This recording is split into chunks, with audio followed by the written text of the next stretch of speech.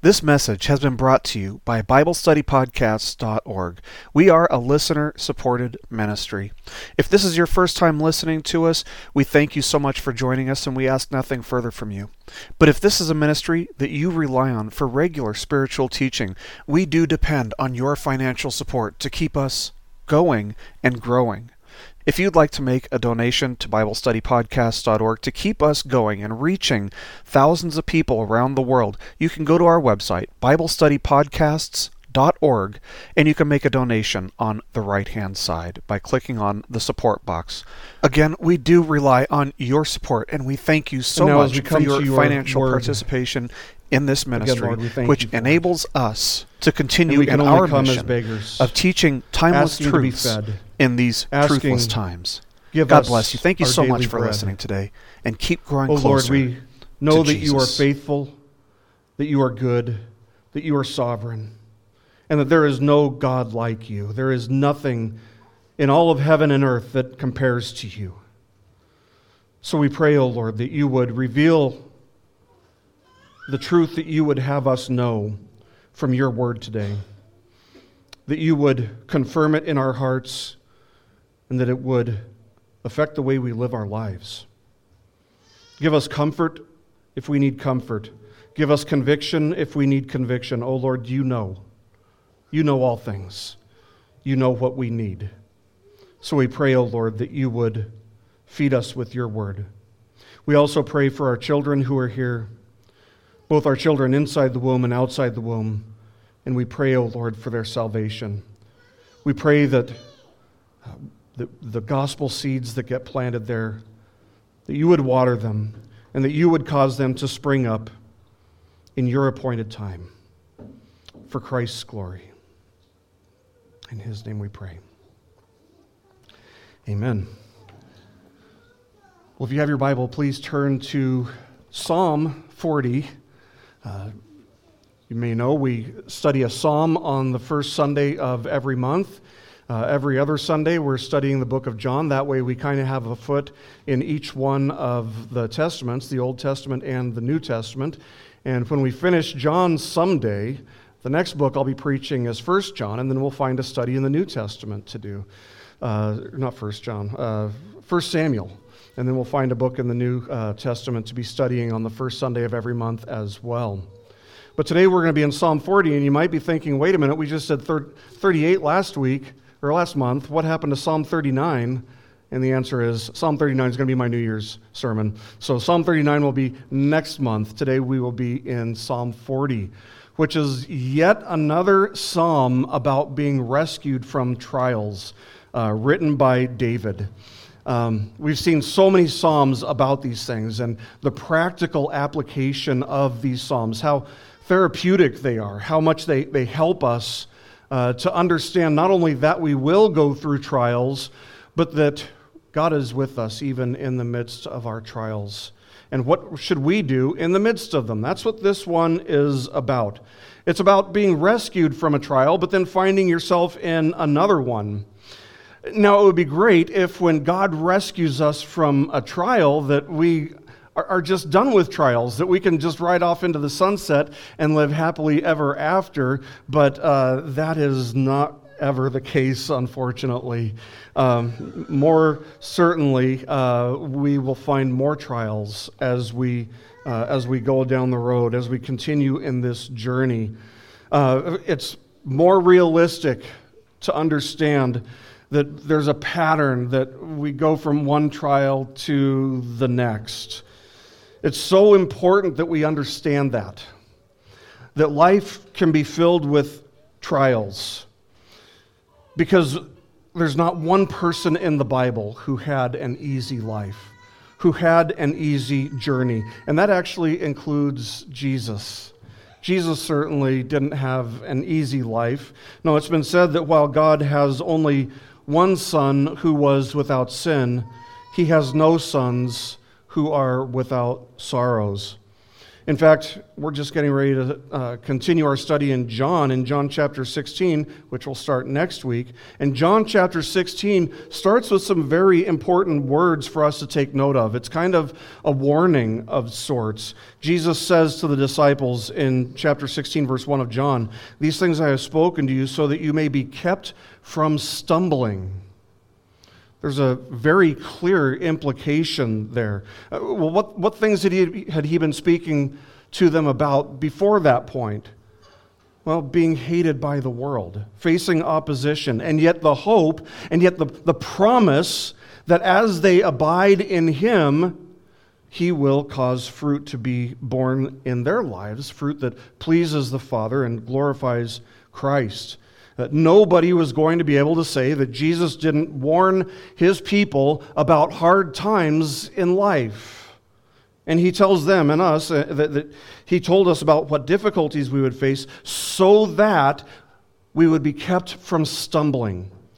The implication there is that when difficulties come, there's a temptation for people to fall away from the faith. And some do. But now listen to how Jesus concludes chapter 16. He says, "These things I have spoken to you so that in me you may have peace. In the world you have tribulation, but take courage, I have overcome the world." So despite these clear warnings of difficult circumstances which God's people will face and will endure, many people nevertheless respond to trials and troubles that they face by doubting their faith, and sometimes even by walking away from the faith. Trials have a way of doing that to people. They have a way of shaking you to the point where our faith is really tested. And sometimes a person's faith proves in the midst of a trial to be very shallow. Sometimes it proves to be outright superficial. But the truth is that God has promised us a safe arrival at our destination, but He has not promised us a flight with no turbulence. Therefore, one of the things you need to know, Christian, as a child of God, is that there will be trials, there will be afflictions, there will be troubles, there will be times when your faith will be tested, and you'll need to know how to respond when that happens.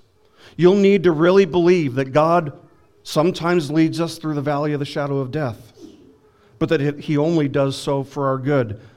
In order to avoid turning away from the Lord in such situations, in order to avoid stumbling, you'll need to know in those situations how to respond, how to draw near to the Lord, how to seek the Lord, how to wait on the Lord.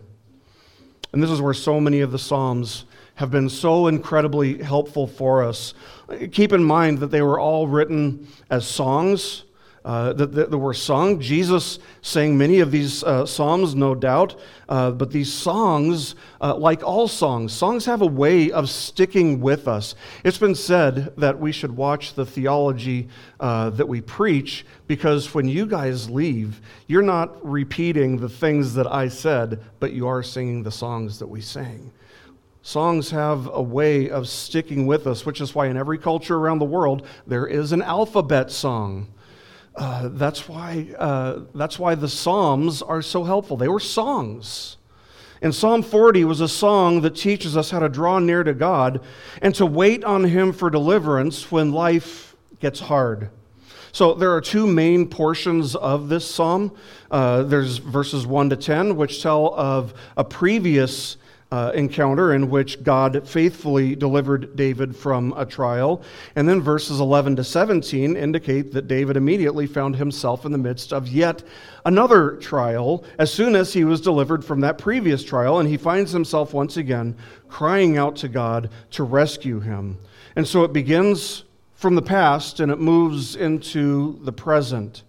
So this is a psalm in which David remembers God's faithful deliverance from previous trials and afflictions. He remembers not only how God has worked to save him from previous difficulties, but how God has been faithful to always help His people in difficult circumstances. And so he calls upon God once again to rescue him from his current trial. We have to learn to do this because difficult times are ahead for everybody. Trials come and trials go. Trials test our faith and they refine our faith. So David begins this psalm by recalling God's faithfulness to deliver him through a previous trial. Let's look at verses 1 to 3 of Psalm 40. For the choir director, a psalm of David. I waited patiently for the Lord, and he inclined to me and heard my cry. He brought me up out of the pit of destruction, out of the miry clay, and he set my feet upon a rock, making my footsteps firm. He put a new song in my mouth, a song of praise to our God. Many will see and fear and will trust in the Lord. Now, we don't know exactly what circumstances he's referring to here. We don't know which trial he might be talking about. We have no clues to help us figure out what exactly he's talking about. But the truth of the matter is that God was faithful to deliver David from more trials than he could possibly count, which means there were certainly more trials that he endured than we read about in Scripture. This was just one of myriad trials that David went through. But David recalls that whatever this trial was, in the midst of it, he had cried out to the Lord. He had trusted that God would respond to the extent that he was able to then wait patiently for the Lord to do something in response to his plea. He says, I waited patiently for the Lord. The truth is, it'd be easy to say I waited on the Lord. It's not so easy to say I waited patiently on the Lord. The words waited patiently in the original Hebrew would literally be translated, waiting, I waited. So there's a repetition there, which means there's something important there. And I think the reason it's important is because waiting is so difficult.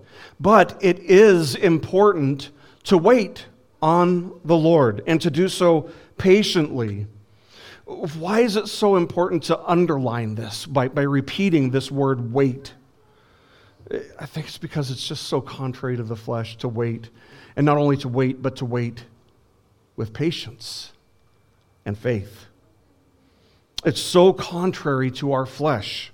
Our flesh just doesn't like to wait, especially in a culture like ours, where people get outraged if they have to wait 5 minutes for their fast food meal to be delivered to them. But when it comes to waiting on the Lord, what it means to wait is to trust.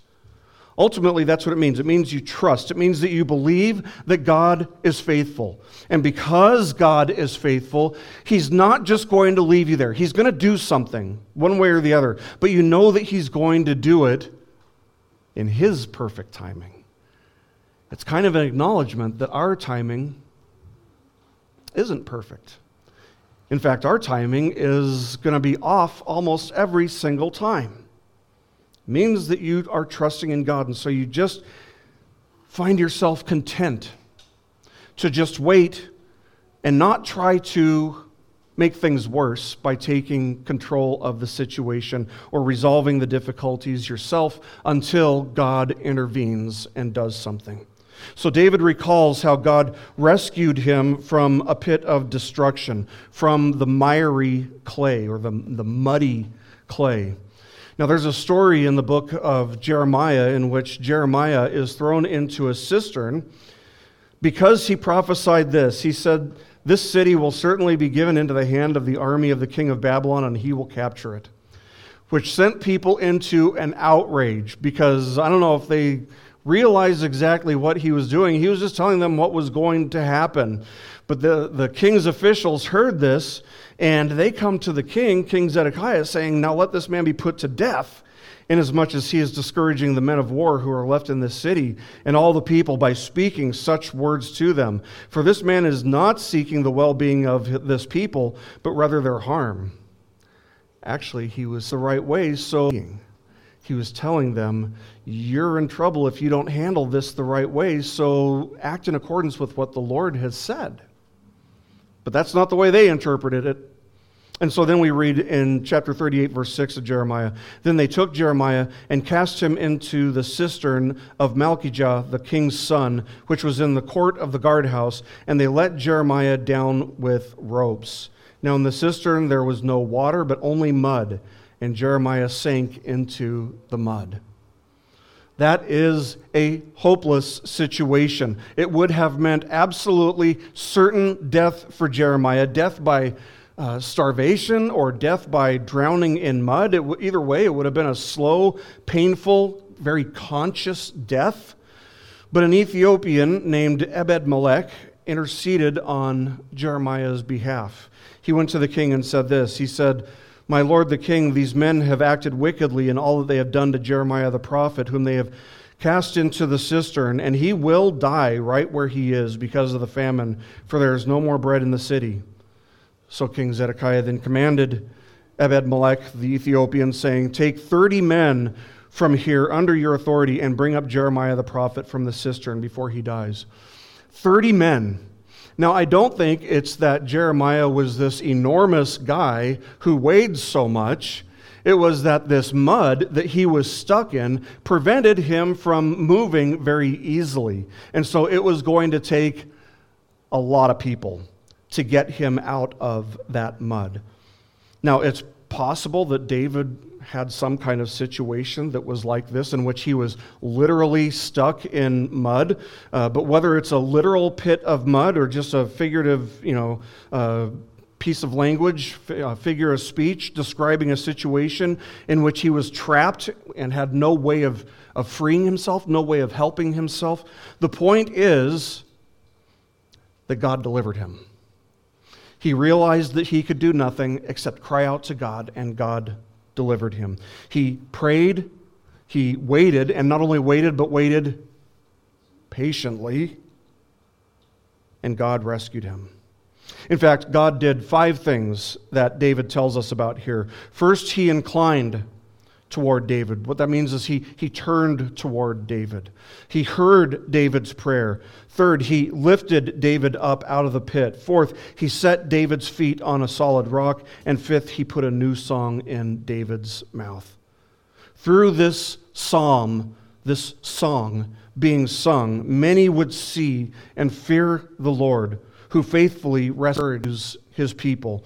And thus they would fear the Lord, and they would be encouraged to trust in the Lord for themselves. All David did, though, was pray and wait patiently. Maybe that was all he could do. That's often not the case. It's often not the case that we can just pray and do nothing because we're just stuck. Usually we can do something. Usually we can make a bigger mess of things, which is almost always what happens. But maybe that was all David could do, was just pray and wait. But either way, it was the right thing to do. To pray and to wait is to trust God with our prayers. Are you able to do that? Are you able to trust God with your prayers? Are you confident when you cry out to Him that He does hear you? Are you willing to not only pray and tell God about your troubles and to seek after His help, but then to wait on Him, and not only wait on Him, but wait patiently, wait faithfully, wait trusting that God is faithful, waiting in a way that says, I trust that whatever God is doing, He's doing it not only for His glory, but for my good. This is one of the ways that we trust God with our troubles, when we pray and wait, trusting God with our prayers, remembering and believing that He is always, always, always faithful to His word and faithful to His people. He never allows anything to happen to His people that A, He can't handle, no such thing, and B, makes them less like Jesus. Now, Romans 8:28 says He's causing all things to work together for the good of those who love Him and are called according to His purpose. That purpose in the next verse, being conformed to the image of Christ. He won't let anything happen to you that makes you less like Christ. Trust that. Believe that. Cling to that. And trust Him with your prayers, waiting patiently on Him. Our waiting patiently on the Lord, trusting Him with our prayers, speaks volumes to the people around us, especially if they know what our distress is, especially if they know what troubles and trials we're going through. It therefore not only benefits us, and it not only glorifies God, but it also benefits those around us for us to pray, call out to God, and wait patiently.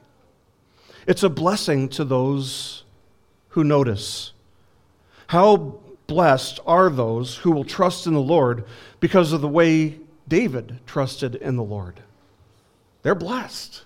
That's what David answers for us in the next couple verses, verses 4 and 5. He continues, writing, "How blessed is the man who has made the Lord his trust, and has not turned to the proud, nor those who lapse into falsehood. Many, O Lord my God, are the wonders which you have done, and your thoughts toward us. There is none to compare with you. If I were to declare and speak of them, they would be too numerous to count."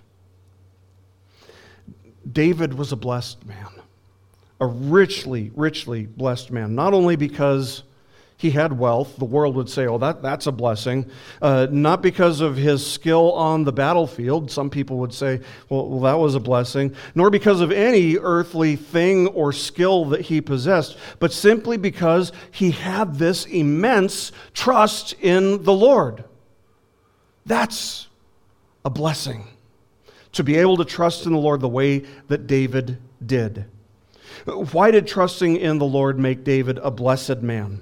And similarly, why would those who trusted in the Lord because of David's trusting in the Lord, his testimony, why would they also be blessed? David lays out 3 reasons here. First, because putting our trust in God prevents us from turning to the proud in our moments of need. It prevents us from turning to the proud in our moments of need. Prideful people aren't very thoughtful people.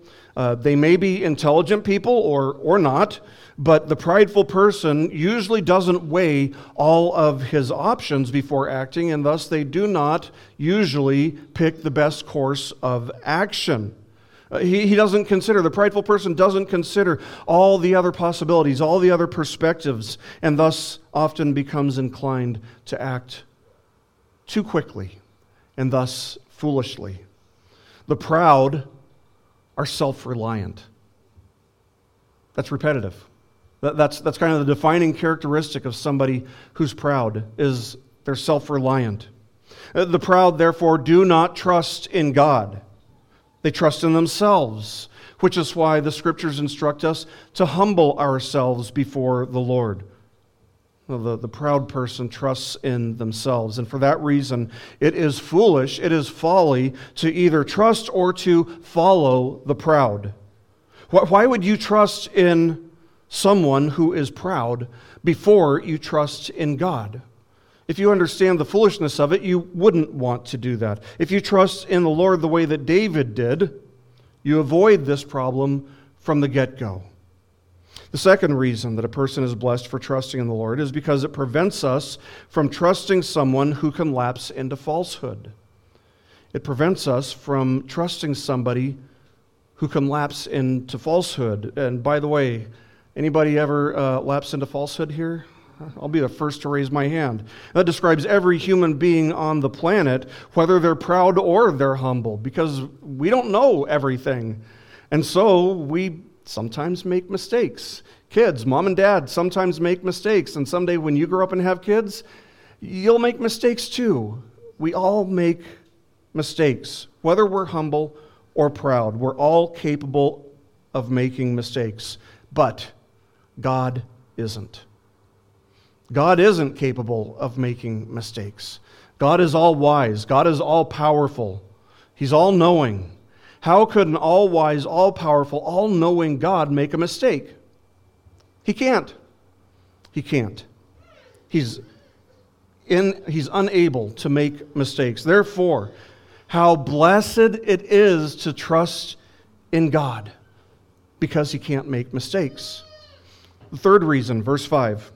The third reason that we're reminded that the person who trusts in the Lord is a blessed person is because the Lord has been faithful to his people so many times and in so many ways, in so many different situations, in so many different contexts, that it would be absolutely impossible to count every single one of them.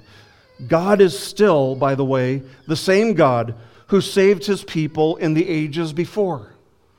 The God who saved Israel from Egypt. It's the same God who now saves his people from sin. He hasn't changed.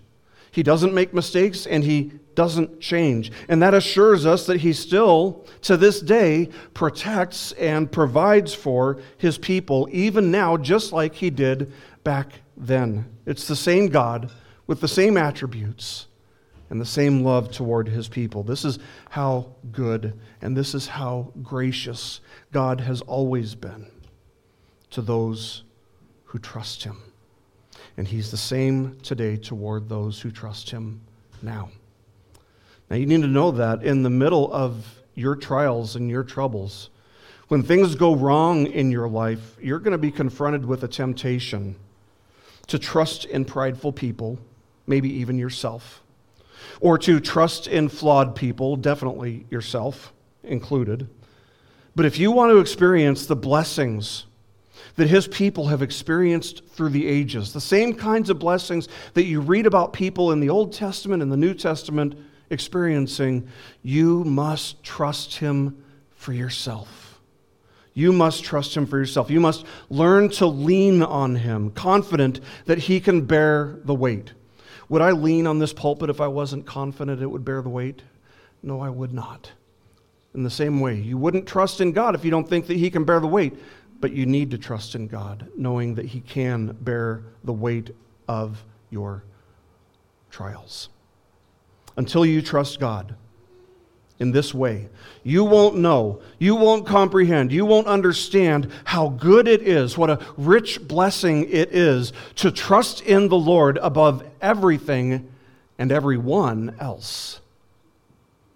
As the psalm continues, David moves to issue a warning now to those who would claim, or even those who would maybe desire to trust in the Lord the way that David does. He warns us that trusting in the Lord is not something that's just external. In fact, whatever happens outwardly starts inwardly. It's not just something that happens externally through rites and rituals and religious ceremonies. Rather, David wants us to know that even if you do all the right things externally, but you don't have a heart that is surrendered to the Lord, you're not trusting in the Lord. You're trusting in yourself, in your ability to put on an outward act. And B, you won't know the blessings of trusting in the Lord the way that you would if you would only submit your heart entirely to him in faith. So David continues by issuing a warning to his reader. That's a warning for us. We would be wise to pay attention. Verses 6 to 8, David continues saying, "Sacrifice and meal offering you have not desired. My ears you have opened. Burnt offering and sin offering you have not required. Then I said, Behold, I come. In the scroll of the book it is written of me, I delight to do your will, O my God. Your law is within my heart." Now you may recognize that portion of the psalm that it's quoted in Hebrews chapter 10, where we read in verses 5 to 10, "Therefore, when he," speaking of Christ, "when he comes into the world, he says, Sacrifice and offering you have not desired, but a body you have prepared for me. In whole burnt offerings and sacrifices for sin you have taken no pleasure. Then I said, Behold, I have come. In the scroll of the book it is written of me, to do your will, O God." After saying above, sacrifices and offerings and whole burnt offerings and sacrifices for sin you have not desired, nor have you taken pleasure in them, which are offered according to the law, then he said, Behold, I have come to do your will. He takes away the first in order to establish the second. Now, the he that keeps being referred to in that passage is Jesus. And the fact that the author of Hebrews applied this portion of the psalm to Jesus has led a lot of people, a lot of very good, faithful teachers, to conclude that this psalm must therefore be messianic, that this psalm must be describing a situation that Jesus went through.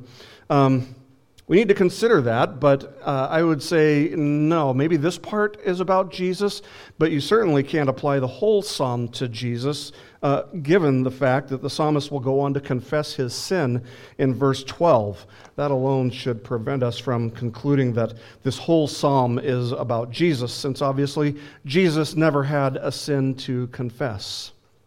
So this portion of the psalm reminds us of a very important biblical principle, that it's better to obey than to sacrifice.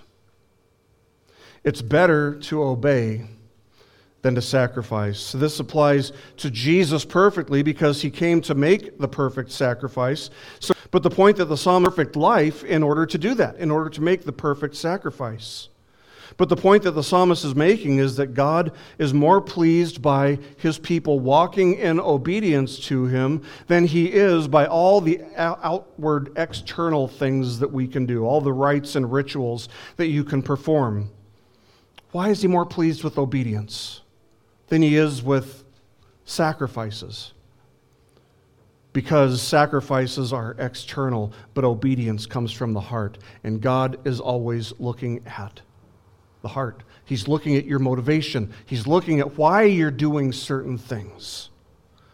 Now, those of us who have been around a little while, I didn't say we're old, I don't want to use that word, but we've been around maybe a little bit longer than some of you. We may remember a song by Keith Green called "To Obey is Better Than Sacrifice." Every time I think to obey is better than sacrifice, I think of the lyrics, which are written really from God's perspective towards somebody who is struggling to grasp this principle, that obedience is better than sacrifice. And they seem to be just kind of going through the outward motions, and God is calling them back to examine their hearts and to walk in obedience to him. The song goes, "To obey is better than sacrifice. I don't need your money. I want your life. And I hear you say that I'm coming back soon, but you act like I'll never return." And he goes on, "To obey is better than sacrifice. I want more than Sunday and Wednesday nights. Because if you can't come to me every day, then don't bother coming at all."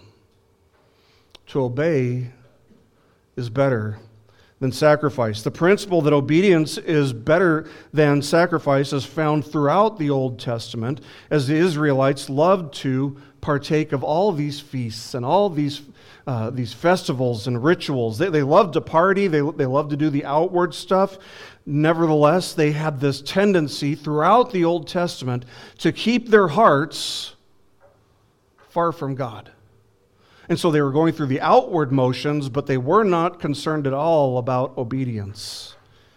Inwardly, they were far from God. And so we read the prophet Samuel saying in 1 Samuel 15:22, "Has the Lord as much delight in burnt offerings and sacrifices as in obeying the voice of the Lord?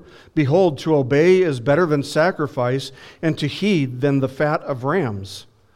We see this principle reiterated in Hosea 6:6, where God says, "I delight in loyalty rather than sacrifice, and in the knowledge of God rather than burnt offerings." Knowing this principle to be true and trusting the Lord, David proclaimed to the Lord, "I delight to do your will, O my God. Your law is within my heart."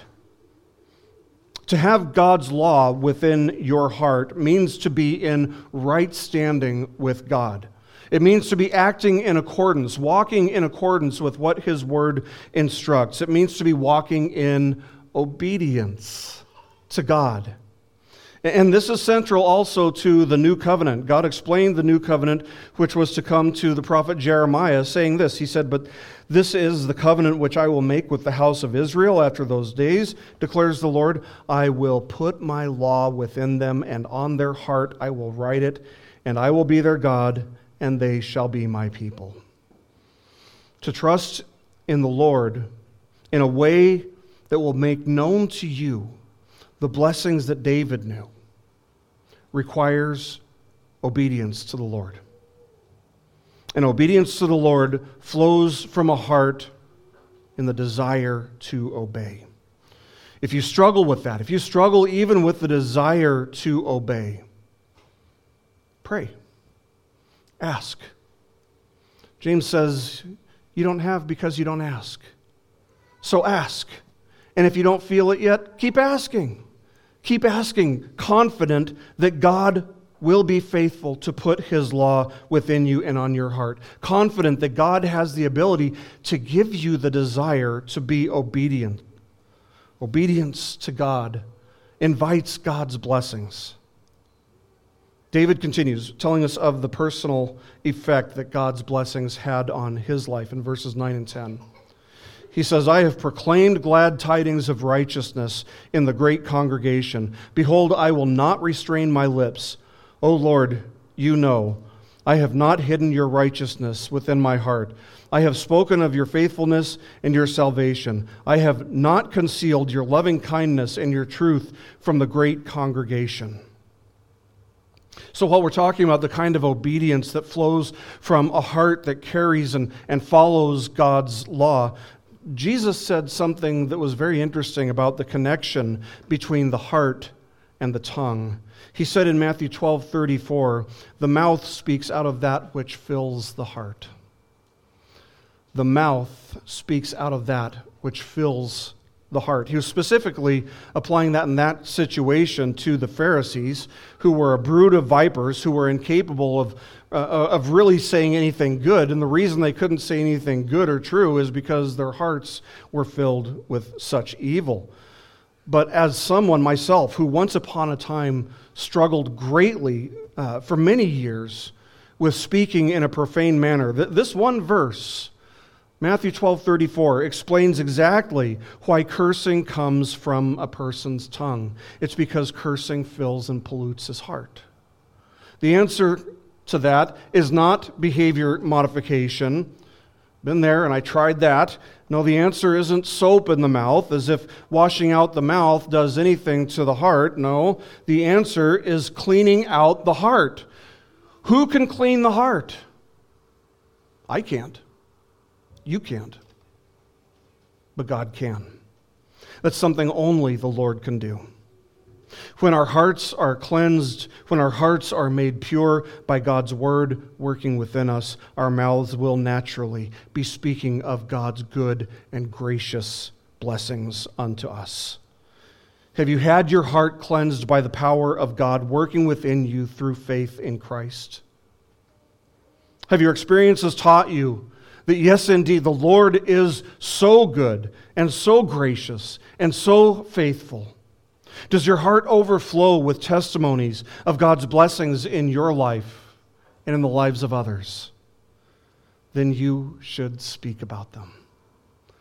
You should speak about them openly, freely, and naturally. David was moved with gratitude and thanksgiving as a result of the blessings that he had personally experienced in his life. He felt the duty and the obligation to share the good news. He did not want to hold back talking about the good news of God's salvation and His blessings unto His people when he spoke with others in the great assembly. He could not, by the way, not be silent about God's loving kindness. Did you catch that word, by the way? I have not concealed your loving kindness. If you remember, as we've seen so many times in the Psalms, this word is almost a theme in the Psalms. The Hebrew word is chesed. It's a specific type of love that's applied only to God's people through the covenant. It's covenantal love. It's a love that God has for His people. It's not a love that God has for those who don't know Him, who don't fear Him. It's a love that He has toward His own people. And David loved to talk about this covenant love. I pray that the same would be true of each of us as well. Now, I suppose that there are a lot of reasons, any number of reasons, that people become timid or people become shy about sharing their faith, but we must learn to trust, not ourselves based on what we say or how persuasive we might be, but we must learn to trust the Lord when we speak with someone whom we fear may not want to hear the gospel. When you're afraid of sharing the gospel with somebody because you're afraid you might mess it up, Who are you really trusting in there? You're trusting in yourself. Instead, just trust the Lord. The Lord is the one who cleans the heart. The Lord is the one who uses means to accomplish his ends. And the means that he has accomplished, or that he's ordained to accomplishing faith within a person, is sharing the gospel, is preaching the gospel. We must remember, however, that even though a person troubles are always just around the corner, they never seem to stay away for long. And so at this point, David moves quickly from this past instance in which the Lord delivered him to now the present when he faces a trial once again. Let's look at verses 11 to 15. He says, O Lord, you will not withhold your compassion from me. Your loving kindness and your truth will continually preserve me. For evils beyond number have surrounded me. My iniquities have overtaken me, so that I am not able to see. They are more numerous than the hairs of my head, and my heart has failed me. Be pleased, O Lord, to deliver me. Make haste, O Lord, to help me.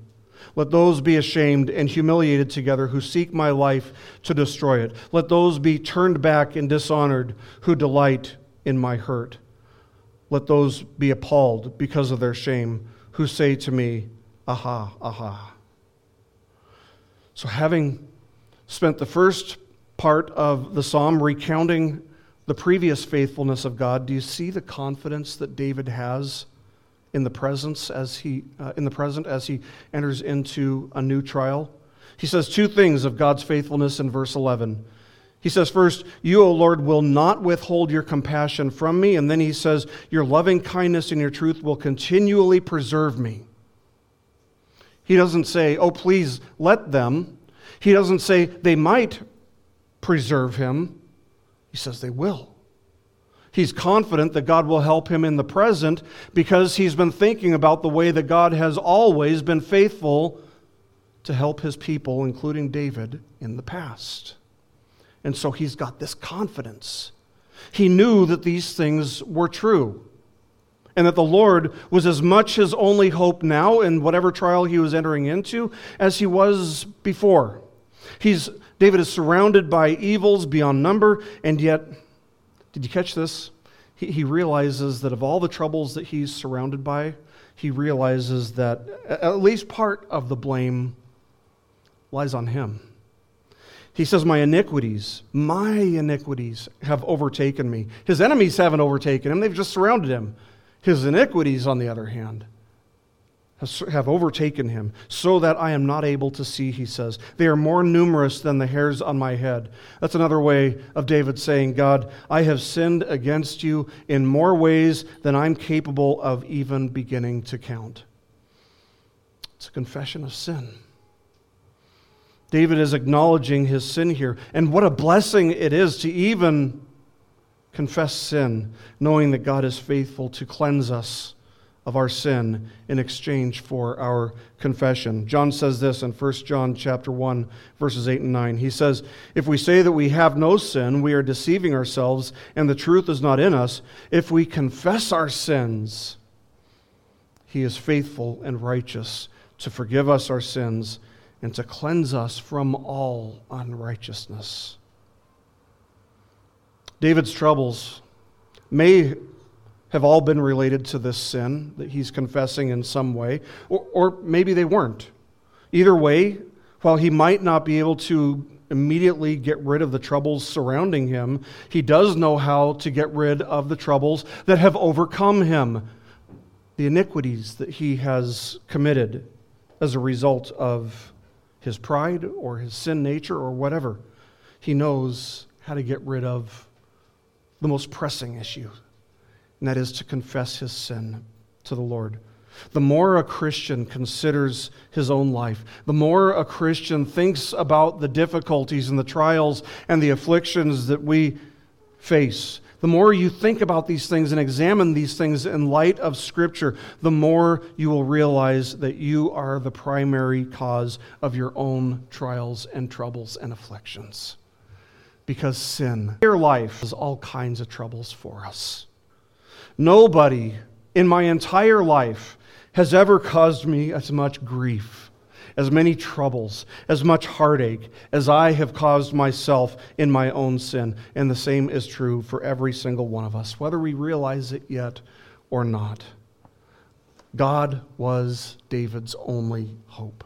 He was his only hope of salvation, just as surely as he is your only hope of salvation, and just as surely as he is my only hope of salvation. David's enemies were many, and while David was a fierce warrior, people feared David. He was a great warrior who could have taken matters into his own hands against his enemies. Instead, what does he do? He prays for God to do something. He prays that God would deal with them, because he's not going to. David's not going to deal with them. So he prays that God would deal with his enemies. Of course, this was something that we see David doing over and over again in his life, but it's exemplified specifically when King Saul was trying to murder David. If you remember, he forced David to run for his life. And at one point, David had a chance to avenge himself and to strike King Saul down as Saul sought a private moment, if you will, in a cave where David was hiding. Instead, David simply remained in the shadows. He remained silent, having just cut off a corner of Saul's robe. He used that corner of Saul's robe to prove to Saul that he could have taken his life. After Saul went out of the cave and rejoined his men, David from a distance came out shouting and showing the corner of Saul's robe, saying to them, "Behold, this day your eyes have seen that the Lord had given you today into my hand in the cave. And some said, to kill you. But my eye had pity on you, and I said, I will not stretch out my hand against my Lord, for he is the Lord's anointed." He's trusting that God would deal with Saul. He knows that his time as king is coming. He's already been anointed as the future king of Israel. But he's not going to take matters into his own hands. Instead, he's going to let God deal with it the way God will. David trusted the Lord to deal with his enemies in this situation in the same way. In a time when many are speaking about how many the church's enemies are and how they're rising up against the church, we'd be wise to follow David's example here. We aren't called to be culture warriors. We aren't called to be primarily activists. We're called to preach the gospel. We're instructed to love our enemies. We don't need a call to arms. We don't need to turn our plows into swords or guns. No, we need to pray for our enemies and to pray for them regularly, and to trust that God is going to deal with them in his own way eventually, one way or another. Christian love is the weapon that God has armed us with. And he's provided a direct connection between us and himself while we're here on the battlefield of this life, this world. That direct connection is called prayer. Use it. Speak to him. Ask him to deal with the people, your enemies who surround you.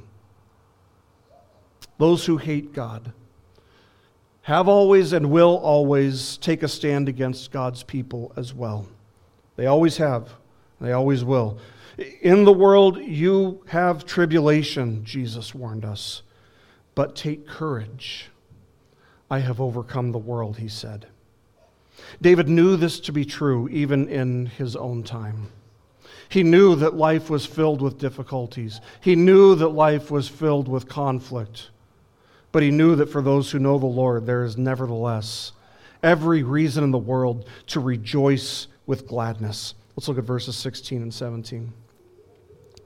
He said, "Let all who seek you rejoice and be glad in you. Let those who love your salvation say continually, the Lord be magnified. Since I am afflicted and needy, let the Lord be mindful of me. You are my help and my deliverer. Do not delay, O my God." What a blessing, a rich blessing it is to be able to take refuge in the Lord in this way. To know that God is sovereign, and that while we're not exempt from trials and tribulation and afflictions, that whatever we endure, whatever we come across, it serves one purpose above all, and that is making us more like Jesus, who himself endured many troubles in the world. If he endured troubles peacefully, patiently, are we better than him? Do we deserve better treatment than him? That's the question that he asked in John chapter 15. The answer is, of course not.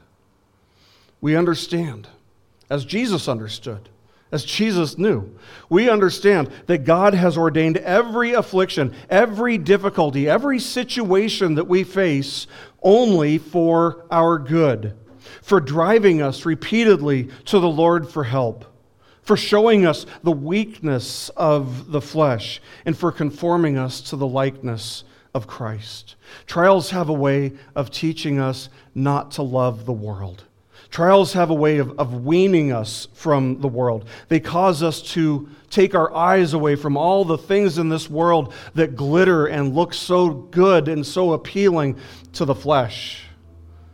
Our trials have a way of causing us to instead lift our eyes from the dirty mire and muck of this world and to look forward to the certainty that one day our troubles will be no more when we enter into glory. Now, I don't know what pit you might be in today. Maybe you're not in a pit today, but the time will come when you will be. You will face trials. The Bible promises it. Jesus promised it with certainty. The time will come when you will find yourself needing to have the kind of faith, the kind of patience, the kind of trust that David had in God.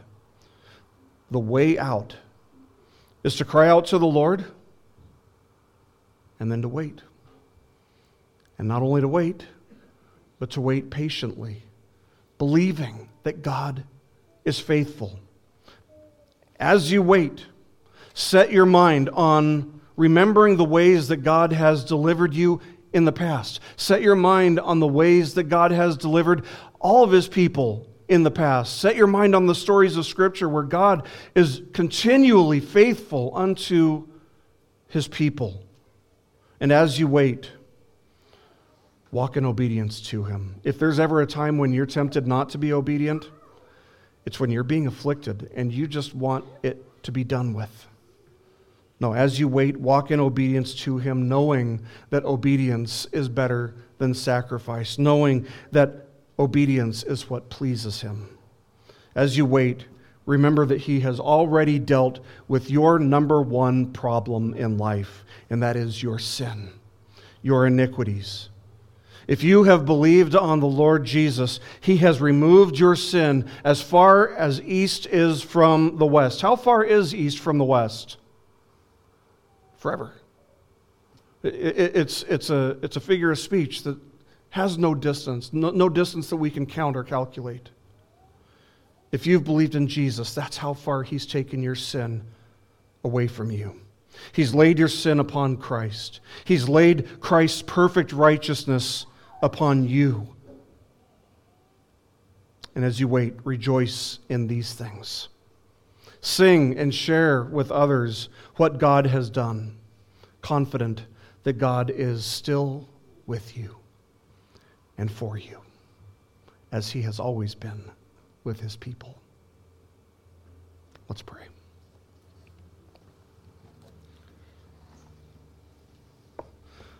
Our Heavenly Father, we confess to you that when trouble strikes, when affliction comes, our first instinct is not to trust in you. Our first instinct is to trust in ourselves. Our first instinct is to trust in other people. But, O Lord, by your grace, we thank you that you teach us to turn to you, to call to you, to wait on you. We pray, O Lord, that you would give us the same confidence that David had as he waited for you. We thank you, O Lord, that your word instructs us in how to handle difficulties because we acknowledge the reality that difficulties will inevitably come. So we pray that you would be with us in the midst of those times, that you would strengthen us in the midst of those times, that you would assure us that you are not only with us, but that you are for us, causing all things, every circumstance we face, to make us more like Jesus. All for his glory. We pray in his name. Amen. This message has been brought to you by BibleStudyPodcasts.org. We are a listener-supported ministry. If this is your first time listening to us, we thank you so much for joining us, and we ask nothing further from you. But if this is a ministry that you rely on for regular spiritual teaching, we do depend on your financial support to keep us going and growing. If you'd like to make a donation to BibleStudyPodcasts.org to keep us going and reaching thousands of people around the world, you can go to our website, BibleStudyPodcasts.org, and you can make a donation on the right-hand side by clicking on the support box. Again, we do rely on your support, and we thank you so much for your financial participation in this ministry, which enables us to continue in our mission of teaching timeless truths in these truthless times. God bless you. Thank you so much for listening today, and keep growing closer to Jesus. Take me deeper.